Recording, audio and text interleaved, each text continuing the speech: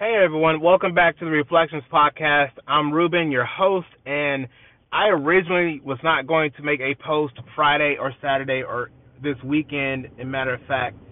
but in light of what took place down in Texas and in Georgia on yesterday, I just figured really I wanted to get on and rant for a couple of minutes on the topic of these school shootings and gun violence. And for one, I am sick and tired of being sick and tired of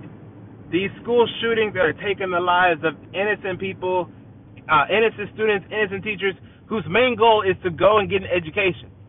Parents are sending their kids off with the hope and trust that their kids will be safe and get an education, to have access to resources and opportunities, or to get a degree, whatever the goal might be. And you have schools that are under the threat of being shot up by these random individuals. And for me, one, and I'm sure there are thousands, if not millions of Americans also who are just sick and tired of it. And what also bothers me is the fact that there are people who have the legislative power to go about making a decision to ensure our schools are safer,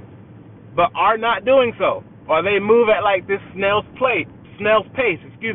or when they do start to do something, there's some random roadblock and they got to come back, and then they got to talk about, oh, it needs to be bipartisan, or oh, it's this person's fault, oh, it's that person's fault. Everybody's blaming somebody except for doing what needs to be done.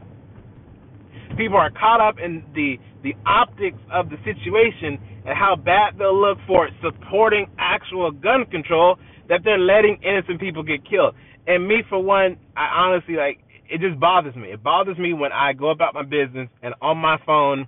pops up a message about young people, innocent people, who are killed in this space that is supposed to be designated for learning. And as an educator working in the school system for I don't know how many years now, my mindset is dreadful to have this feeling over your head of, am I safe? Are my students safe? And what can you really do? And it's very frustrating to know, again, that there are people who have the power, the resources, the influence, the connections, the finances to be able to make a larger impact and to work towards keeping people safe. And I'm not even looking for the silver lining that will be the end-all, be-all, but at least some steps to go about dealing with mental health,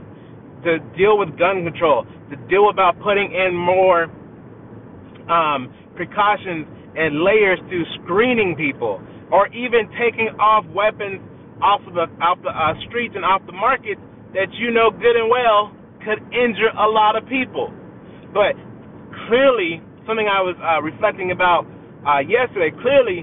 America's priority is not children, is not education, is not young people, because over and over and over, and there are tons of statistics to prove this, there are these school shootings that are ravaging the nation, and again, I really can't adequately speak to it, but I do know it's wrong. Second, it's not just wrong, it's evil that we allow it to continue to happen. And third, is really showing that as a nation, our priority is not geared towards people, it's geared towards guns and resources to support gun owners. And not only that, to make sure these weapons stay on the street or in the marketplace where they could be easily obtained by an adult and then later used by some other individual, which again is also very frustrating. But it saddens me because I know, again, working in the school system, how much is geared towards teaching kids about what adults are supposed to do and how responsible adults are, and adults have ideas of how the world is supposed to work, and that we are able to pull together resources and do what young people cannot because we are above the age of 18. Yet, seems like over and over, the same cycle, the same event keeps happening, and it's just harrowing to be in a space where you're not really sure if your students are going to be safe or not, and you don't know